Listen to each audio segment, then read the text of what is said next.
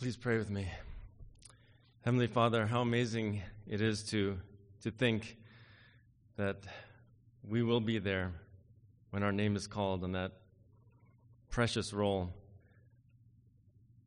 How incredible to think that we'll be able to say, present, here. And God, we praise you that until that just unfathomably amazing time that we get to be sanctified by your word and continue to strive for holiness and Christ-likeness, and that we continue to be transformed and renewed by your Holy Spirit as your word is preached and taught, proclaimed. So I pray, God, that this time would be edifying and encouraging and beneficial towards that end. Once again, that you would receive all the glory for it. Thank you so much, God, for Christ, the living word, and for the written word we're about to get into.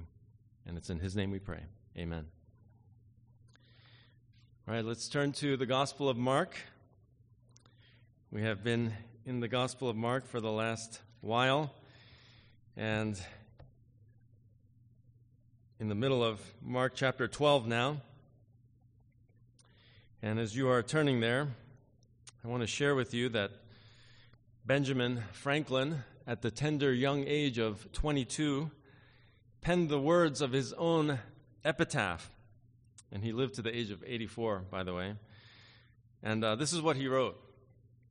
The body of B. Franklin, printer, like the cover of an old book, its contents torn out and stripped of its lettering and gilding, lies here, food for worms. But the work shall not be wholly lost, for it will, as he believed, appear once more in a new and more perfect edition, corrected and amended by the author. It was quite interesting that the young 22-year-old Benjamin Franklin assumed after he died would wake up in the presence of the author, as he put it, in a new and more perfect edition, corrected and amended, resurrected, as it were. Most of us are aware of the extraordinary genius and the unique brilliance of this man, Benjamin Franklin. We know just a little bit of history. I'm not going to get into that, but in the realms of science, of inventions, of discoveries, of politics, of philosophy, of leadership, even ethics and morals, there's a lot to be admired of a man who contributed and accomplished so much in each of these fields. And yet, what a tragedy, which we see over and over in history, that even the wisest of the wise and the brightest of lights can be spiritually deceived and in the dark. Listen, here's what Franklin wrote as he was in a very sickened state, just 6 weeks before his death at the age of 84. He wrote this, quote, "Here is my creed. I believe in one God, the creator of the universe, that he governs it by his providence, that he ought to be worshipped, that the most acceptable service we render to him is doing good to his other children, that the soul of man is immortal and will be treated with justice in another life, respecting its conduct in this life." But then he sounds pretty good so far, right? "But as for Jesus of Nazareth, I think the system of morals and religion as he left them to us is the best the world ever saw or is likely to see. But I have some doubts as to his divinity. Though it is a question I do not dogmatize upon, having never studied it, and I think it is needless to busy myself with it now, where I expect soon an opportunity of knowing the truth with less trouble." End quote. Meaning, he's going to find out very soon, right? Well, unless Franklin had a change of heart and mind about the Lord Jesus in those few weeks before his death, his questioning about the person of Christ, the deity of Christ, would indicate a tragic mistake taken to the grave, okay? A mistake of eternal proportions. He may have hoped as a 22-year-old at death to be resurrected and receive a new and more perfect edition, right? His body, corrected and amended by the author, God. But the hope and resurrection, the hope of heaven and resurrection is not possible for those who do not believe in Jesus Christ alone as Savior and Lord. And this is what Paul says in Acts 4, verse 12, right? There is salvation in no one else, for there is no other name under heaven that has been given among men by which we must be saved. In our text today, we're going to meet a group of men in Jesus' time who were gravely mistaken about the afterlife, about resurrection. These influential religious men were part of a group called the Sadducees. The Sadducees, they didn't even believe in any resurrection, which is why, can you finish it? My family said, don't do it, Dad, don't do it. I'll let you do it, okay? But these men were greatly mistaken about the reality of the resurrection and about what the resurrection was going to be like. Okay? And interestingly, in our New Life in Christ class on Thursday, our last class, these two very questions came up that have to do with our text this morning about marriage in the resurrection and about like recognizing people. And so that's part of what we're going to cover today. But our sermon title is Mistaken About Marriage and the Resurrection. And our text is Mark 12, verses 18 to 27. And so before I read the passage today, let me just submit to you the theme. Okay? The theme of this passage is that Christians should correctly understand and believe what the Bible teaches us about resurrection life and marriage in heaven. Okay? Christians, believers, we should correctly understand and believe what God's Word teaches us about resurrection life and marriage in heaven. And so let me read the passage for us, Mark 12, verses 18 and 20 to 27. And if you are able to, please stand with me once again as we respect God's Word. Mark 12, starting in verse 18. Some Sadducees, who say that there is no resurrection, came to Jesus and began questioning him, saying, "Teacher, Moses wrote for us that if a man's brother dies and leaves behind a wife and leaves no child, his brother should marry the wife and raise up children to his brother. There were 7 brothers, and the first took a wife and died, leaving no children. The second one married her and died, leaving behind no children, and the third likewise. And so all 7 left no children. Last of all, the woman died also. In the resurrection, when they rise again, which one's wife will she be? For all 7 had married her." And Jesus said to them, "Is this not the reason you are mistaken, that you do not understand the Scriptures or the power of God? For when they rise from the dead, they neither marry nor are given in marriage, but are like angels in heaven. But regarding the fact that the dead rise again, have you not read in the book of Moses, in the passage about the burning bush, how God spoke to him, saying, 'I am the God of Abraham, and the God of Isaac, and the God of Jacob'?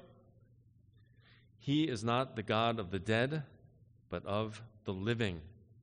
You are greatly mistaken." Please be seated.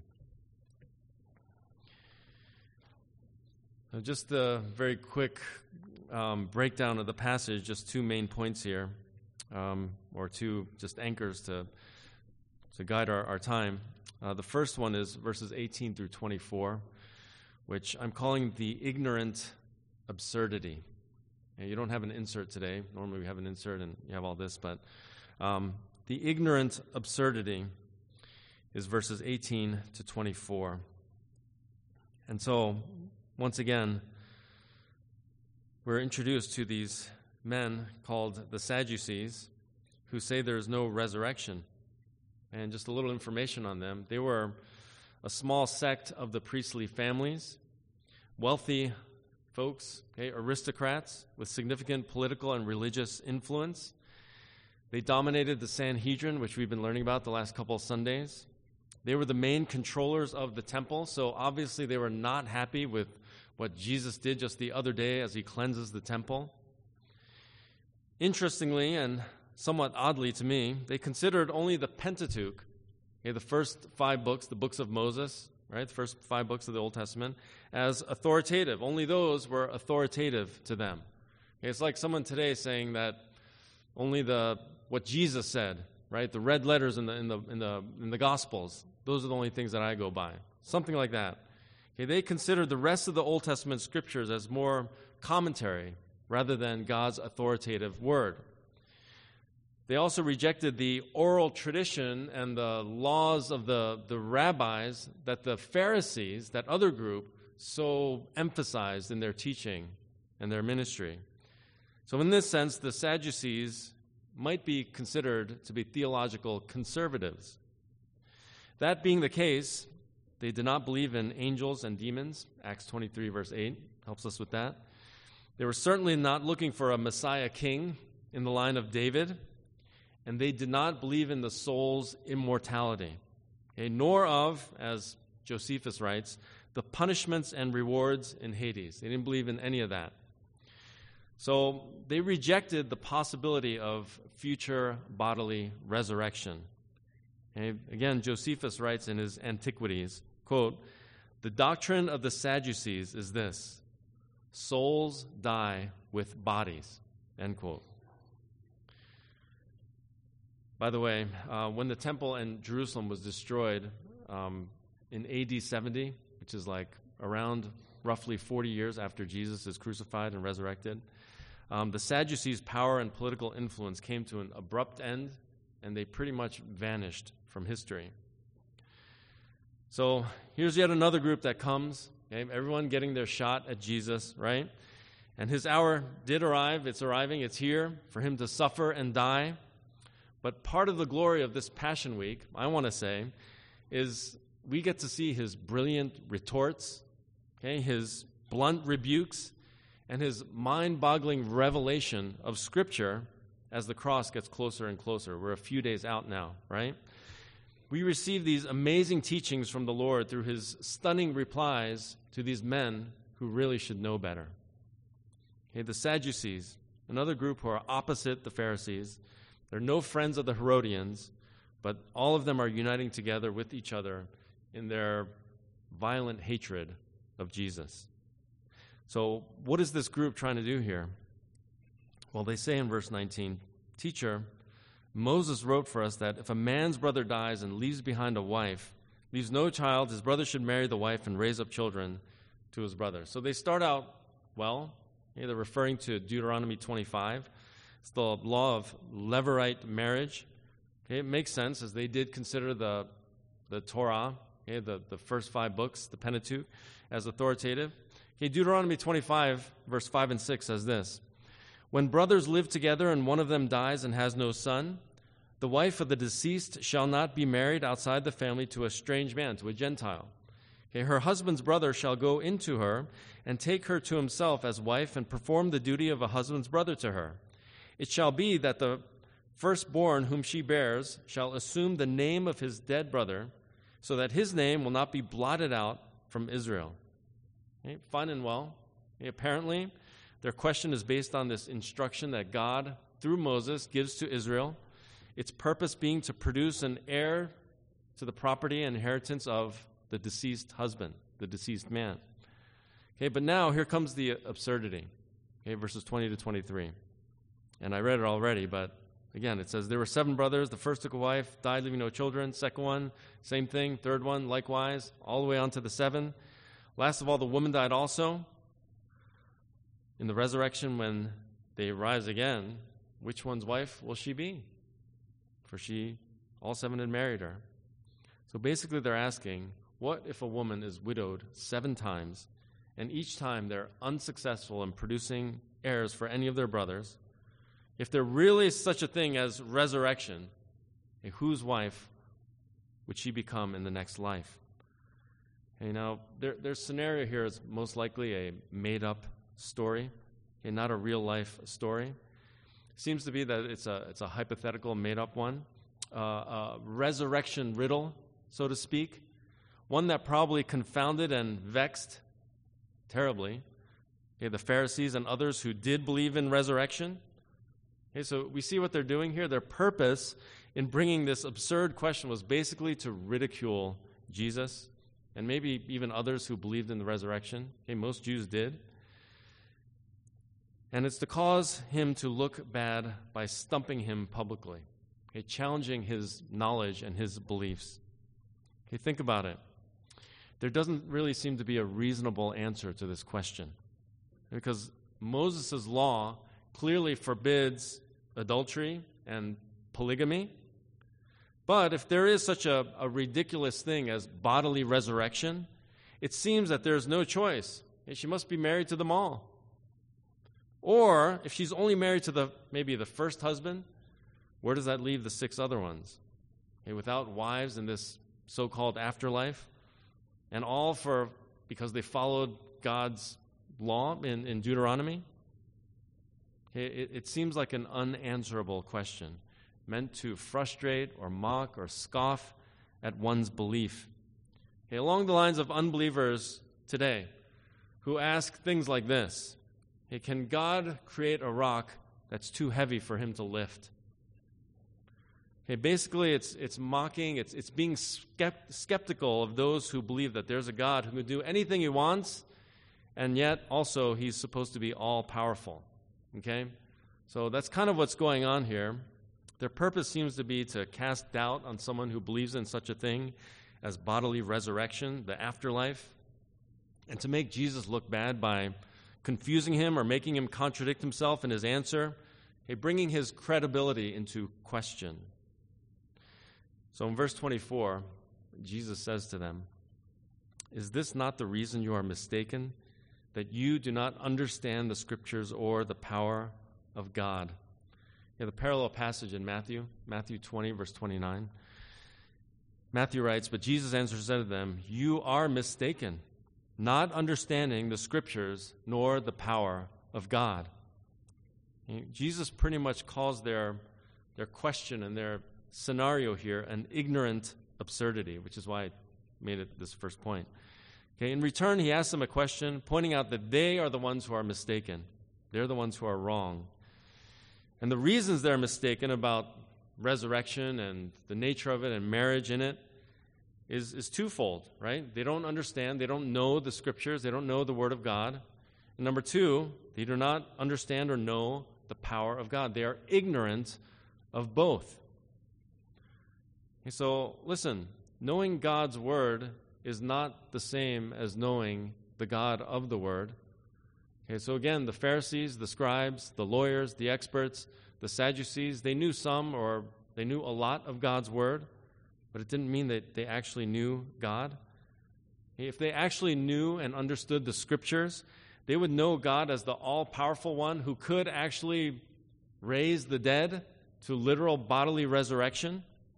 If they truly understood and knew and believed the Scriptures, they would actually understand and know and believe in the Almighty God himself. Instead, they foolishly ridiculed the one who was part of the creation of the world and will be in charge of the recreation and resurrection and consummation of all things, the very one that they're talking to right now, Jesus himself. So before we get off this point, may I suggest, especially to those here who may be younger Christians or newer believers just coming to faith in Christ, because this kind of thing seems to be more of a potential temptation or tendency for newer believers. Okay, and the tendency is this: trying to answer tough theological questions or even difficult practical questions that come up in the Christian life without yet studying or knowing or understanding God's Word. Okay, I don't know if this has happened to anyone else here, but me, for instance, when I first got saved, the whole evolution versus creation thing, right? I was a pagan unbeliever before God rescued me and saved me by the power of the gospel. But I had to now consider, what did I believe in about creation? So as a new believer, I start reading all these Christian books or seemingly Christian books. Most, if not all of them, seem to try to accommodate the theory of evolution with the Bible, right? So days in Genesis 1 means ages, which means millions of years. Okay, the gap theory, Genesis 1, and the first few verses there, all of that stuff. And so, I went to a conference in Pasadena, I remember, and they were teaching that. I was like, oh, that makes sense. That lines up with what I believe. And so, wow, the Bible loves science and all this stuff. So this was without me yet actually studying the Scriptures for myself and accepting that there's some kind of, just union with what the world teaches and atheists teach and what Darwin taught with what the Bible teaches. And so I want to just suggest that maybe some of us here, as we are growing in our faith, whether it's a theological question like that, or it's a practical matters of life and how to address things in our relationships or just things that come up in our lives, that we would go to the Scriptures and understand and know the Scriptures and believe in the power of God. Okay? That's what we must do as Christians. We must grow in our understanding of God's Word and to this topic, this subject, and everything else. Okay? So that's the first thing. Jesus answers, and I'm calling it the insightful answer in verses 25 to 28. And as he answers them, we see that the Sadducees, again, they make two major mistakes in their ignorant absurdity. Okay? And the two mistakes are about the nature of resurrection life, number one, and number two, the reality of resurrection life. Okay? The nature of resurrection life and the reality of resurrection life. So let's look at that for a moment. The first one, the nature of resurrection life. They got this wrong, right? Jesus says in verse 25, "For when they rise from the dead, they neither marry nor are given in marriage, but are like angels in heaven." Matthew 22, verse 30, the parallel passage says the same thing virtually. But in Luke 20, which is the other gospel that mentions this incident, Luke 20, verse 34 and 36, listen to this. Jesus says, as Luke records, "The sons of this age marry and are given in marriage. But those who are considered worthy to attain to that age and the resurrection from the dead, neither marry nor are given in marriage. For they cannot even die anymore, because they are like angels, and are sons of God, being sons of the resurrection." See, Jesus is saying that life in heaven is not going to be exactly the same as life here on earth. The afterlife is not a mere continuation of things that are happening here in this life. The resurrected life is not a prolonged earthly life, but rather it's life in an entirely new dimension.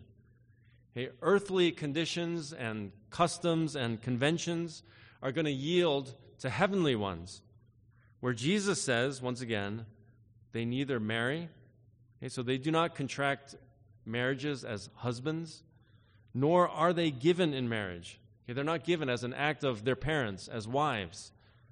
In other words, there won't be any weddings in heaven. No marriages happening in heaven. But you're like angels in heaven. So in the resurrection, believers will be like angels. So notice, Jesus doesn't say that we become angels in heaven. We are angels in heaven. That's not what he's saying. He says like angels. Like angels. So we don't become angels in heaven and get our wings and start flying around for all eternity, right? That's Hollywood's picture.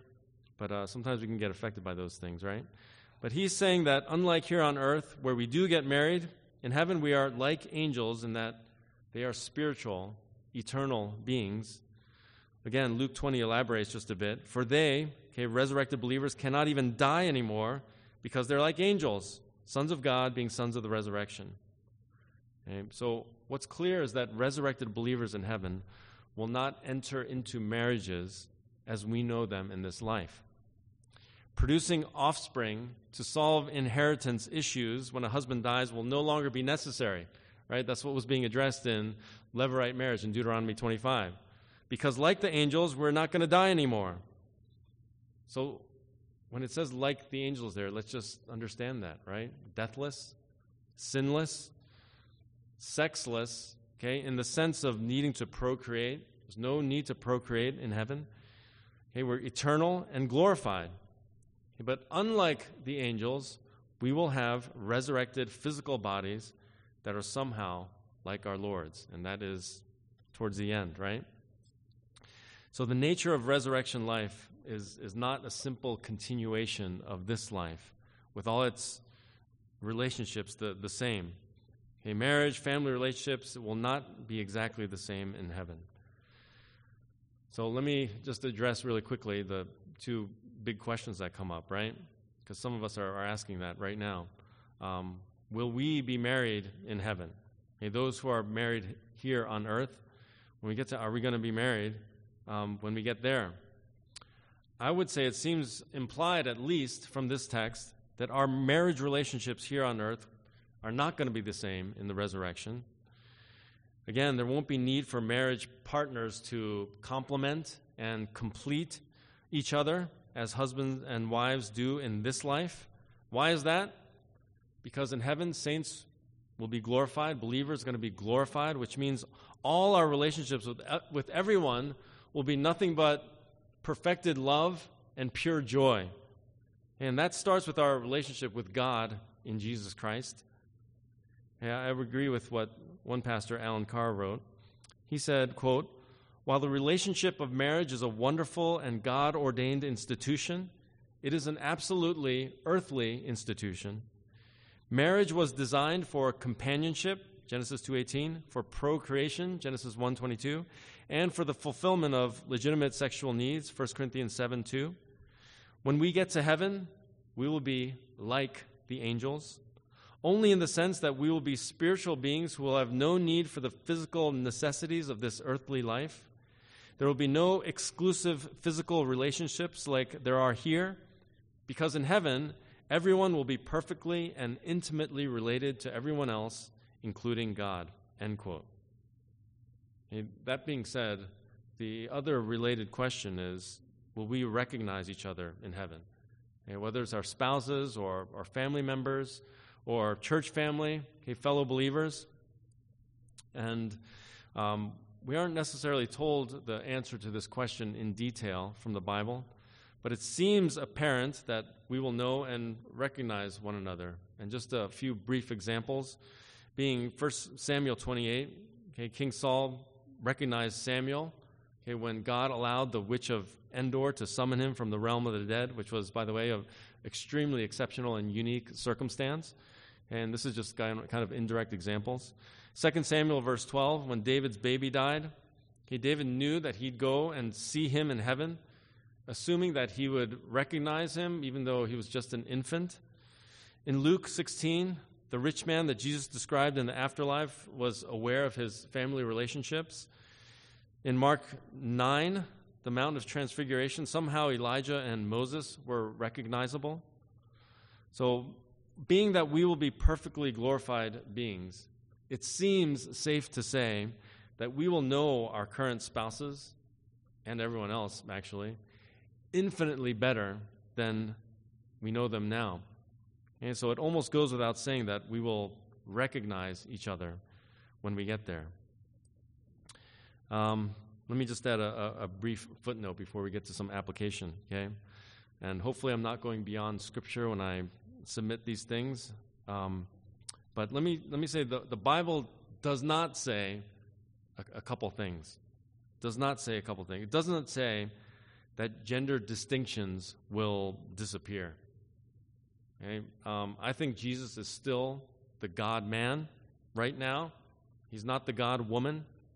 So I'm going to be me, and you're going to be you.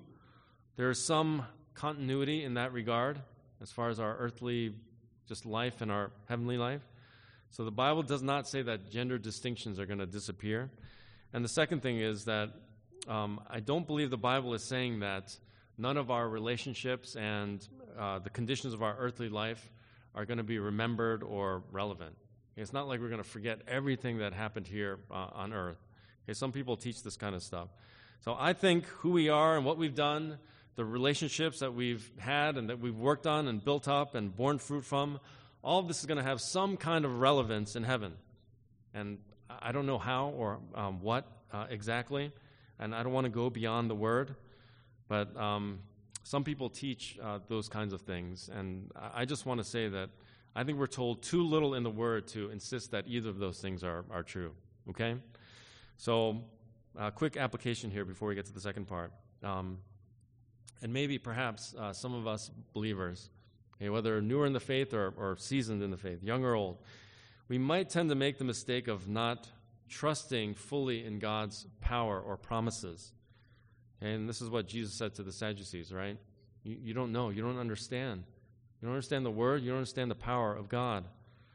So I want to ask, do we, Christians, fellow brothers and sisters in Christ, do we believe that the glory of heaven and the resurrection will be a relationship of connection with God and Jesus that surpasses anything else, okay, including our current marriage and family relationships?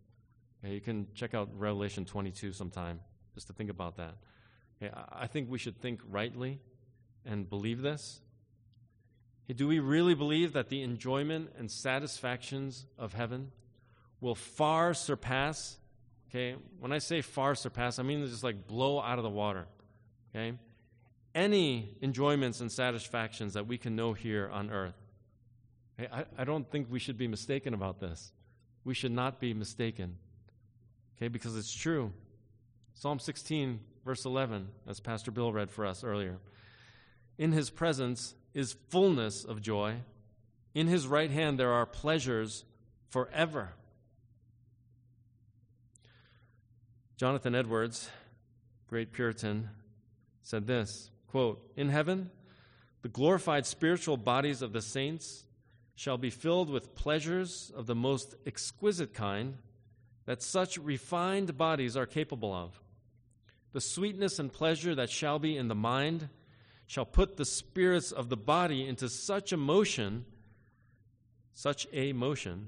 as shall cause a sweet sensation throughout the body, infinitely excelling any sensual pleasure here," end quote.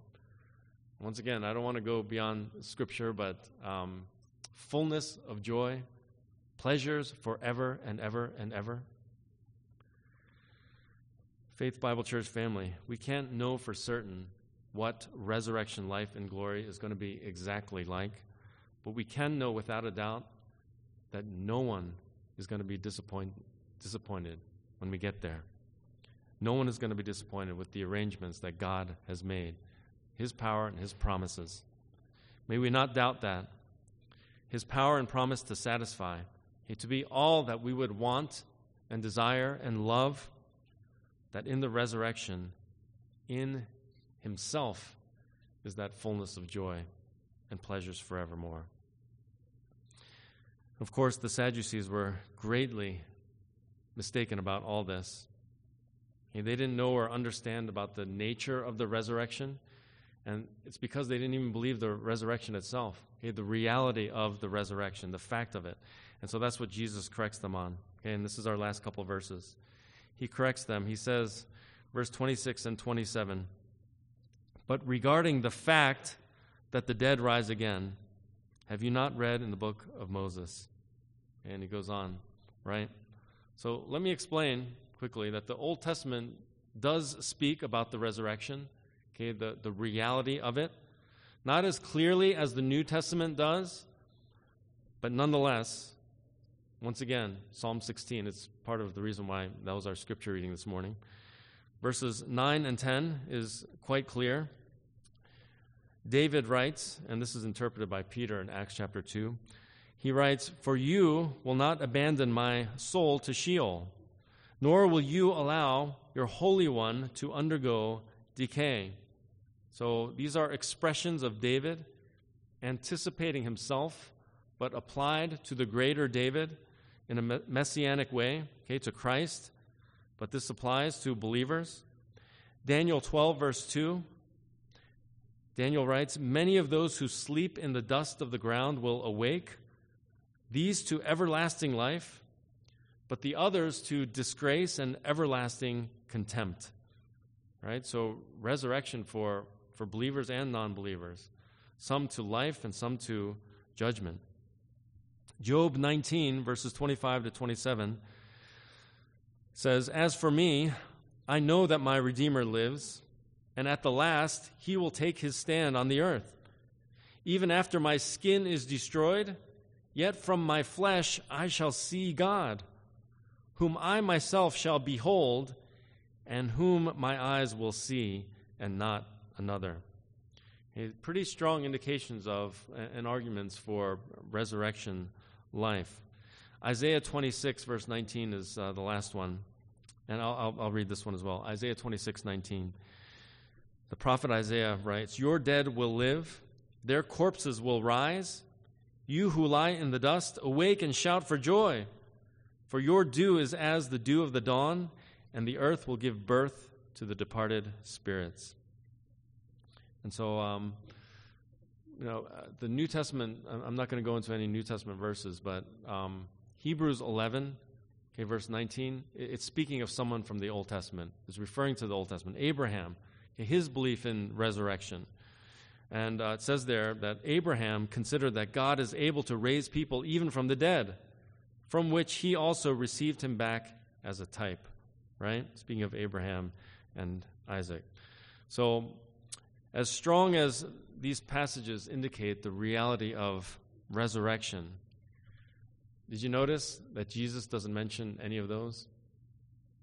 Hey, I love that, because remember who he's talking to, right? The Sadducees, who regard only the Pentateuch, the first 5 books of the Old Testament, to be authoritative. All those verses, all those references I gave to you are outside of the Pentateuch. So Jesus says to them, regarding the fact that the dead rise again, "Have you not read in the book of Moses?" Right? Which they supposedly do believe, right? He's going to take them to school about the reality of the resurrection from their own source. And he goes to a most well-known passage, Exodus chapter 3, involving the burning bush, when God appears to Moses, and he says, "I am the God of Abraham and the God of Isaac and the God of Jacob." He is not the God of the dead, but of the living. So what we want to understand here is God said in that passage, "I am the God of Abraham, the God of Isaac, the God of Jacob," right? Notice that's very personal to each of those patriarchs, right? Each of those fathers. But I am, not I was, back then, the God of Abraham and Isaac and Jacob. He says, I am. It was present tense when God spoke to Moses, meaning that he is, God is. He's the God of Abraham, Isaac, and Jacob. But we need to remember, when God is speaking to Moses, this is like 1400 BC, right? In Exodus 3. Abraham, Isaac, and Jacob have been physically dead, long dead, several hundred years dead. So Jesus' point is, God speaking to Moses, saying, he is the God of the living. In other words, even though Abraham, Isaac, Jacob have been physically dead for all these centuries, because they are resurrected spirits, they are living, they're not dead. God is the God of the living. And so Abraham, Isaac, and Jacob are resurrected spirits. They're alive, they're living, they're in heaven with God at the time of God speaking to Moses. I hope that's clear. There's a whole kind of logical thing that we can go through, but I'm not going to take the time for that. But hopefully we understand what is being said here to these ridiculing Sadducees about the fact and reality of the resurrection, and Jesus bringing it out from Exodus, the Pentateuch. So as we wrap up here and make our way towards the communion table, Jesus ends by saying to the Sadducees, you are greatly mistaken about these things. This is similar to the way he started talking. He says, you are mistaken, but here he says, you are greatly mistaken. You are quite wrong, even dead wrong. You are much deceived. And this is no small error of theirs. And what do some other religions say about the afterlife, who are also mistaken? Per David Thompson's summary here, Mormons say you go to one of three kingdoms based on Joseph Smith's approval. Hindus say you are reincarnated based on your works. Muslims, right, Islam, so you die and go to a pleasure palace. If you die a martyr, you get 72 virgins. Indians, you need to be buried with your bow and arrows, so you go to your happy and holy hunting ground. Egyptians, you're buried with things so you can take them with you into eternity. Some Greeks, they believe that you should be buried with a coin in your mouth so you can pay that fee to cross into the land of the afterlife. Others don't know, don't care. Others still, professing Christians even, well, we don't have to agree on this small point of doctrine as the resurrection. We're brothers in Christ anyway. The resurrection is not a small point of doctrine. It's an incredibly critical, important point of doctrine. May none of us here this morning be mistaken about the resurrection, or even have misplaced desires about marriage or any aspect of the resurrection life in heaven. Once again, may we believe in the promise and powers of God that in heaven, He's going to take care of it all. He's going to work it all out. It's going to be way, way, way better, way beyond what we can imagine or ask or think right now in our still sin-stained state. Let us remember 1 Corinthians 15, 3 and 4, which Paul says, I delivered to you as of first importance what I also received, that Christ died for our sins according to the Scriptures, and that He was raised on the third day according to the Scriptures. Let's remember that Paul says in Romans 10, verse 9, that if you confess with your mouth Jesus as Lord and believe in your heart that God raised Him from the dead, you will be saved with all the delight and blessing and pleasure and forgiveness and salvation and eternity that's promised there. Let us remember Romans 6, verse 4, Paul writing again, saying, therefore, we believers have been buried with Him, with Christ, through baptism into death, so that as Christ was raised from the dead through the glory of the Father, so we too might walk in newness of life. Christians, we need to correctly understand and believe what the Bible teaches us about resurrection life and marriage in heaven. Let us continue to learn and grow and understand God's Word and God's power.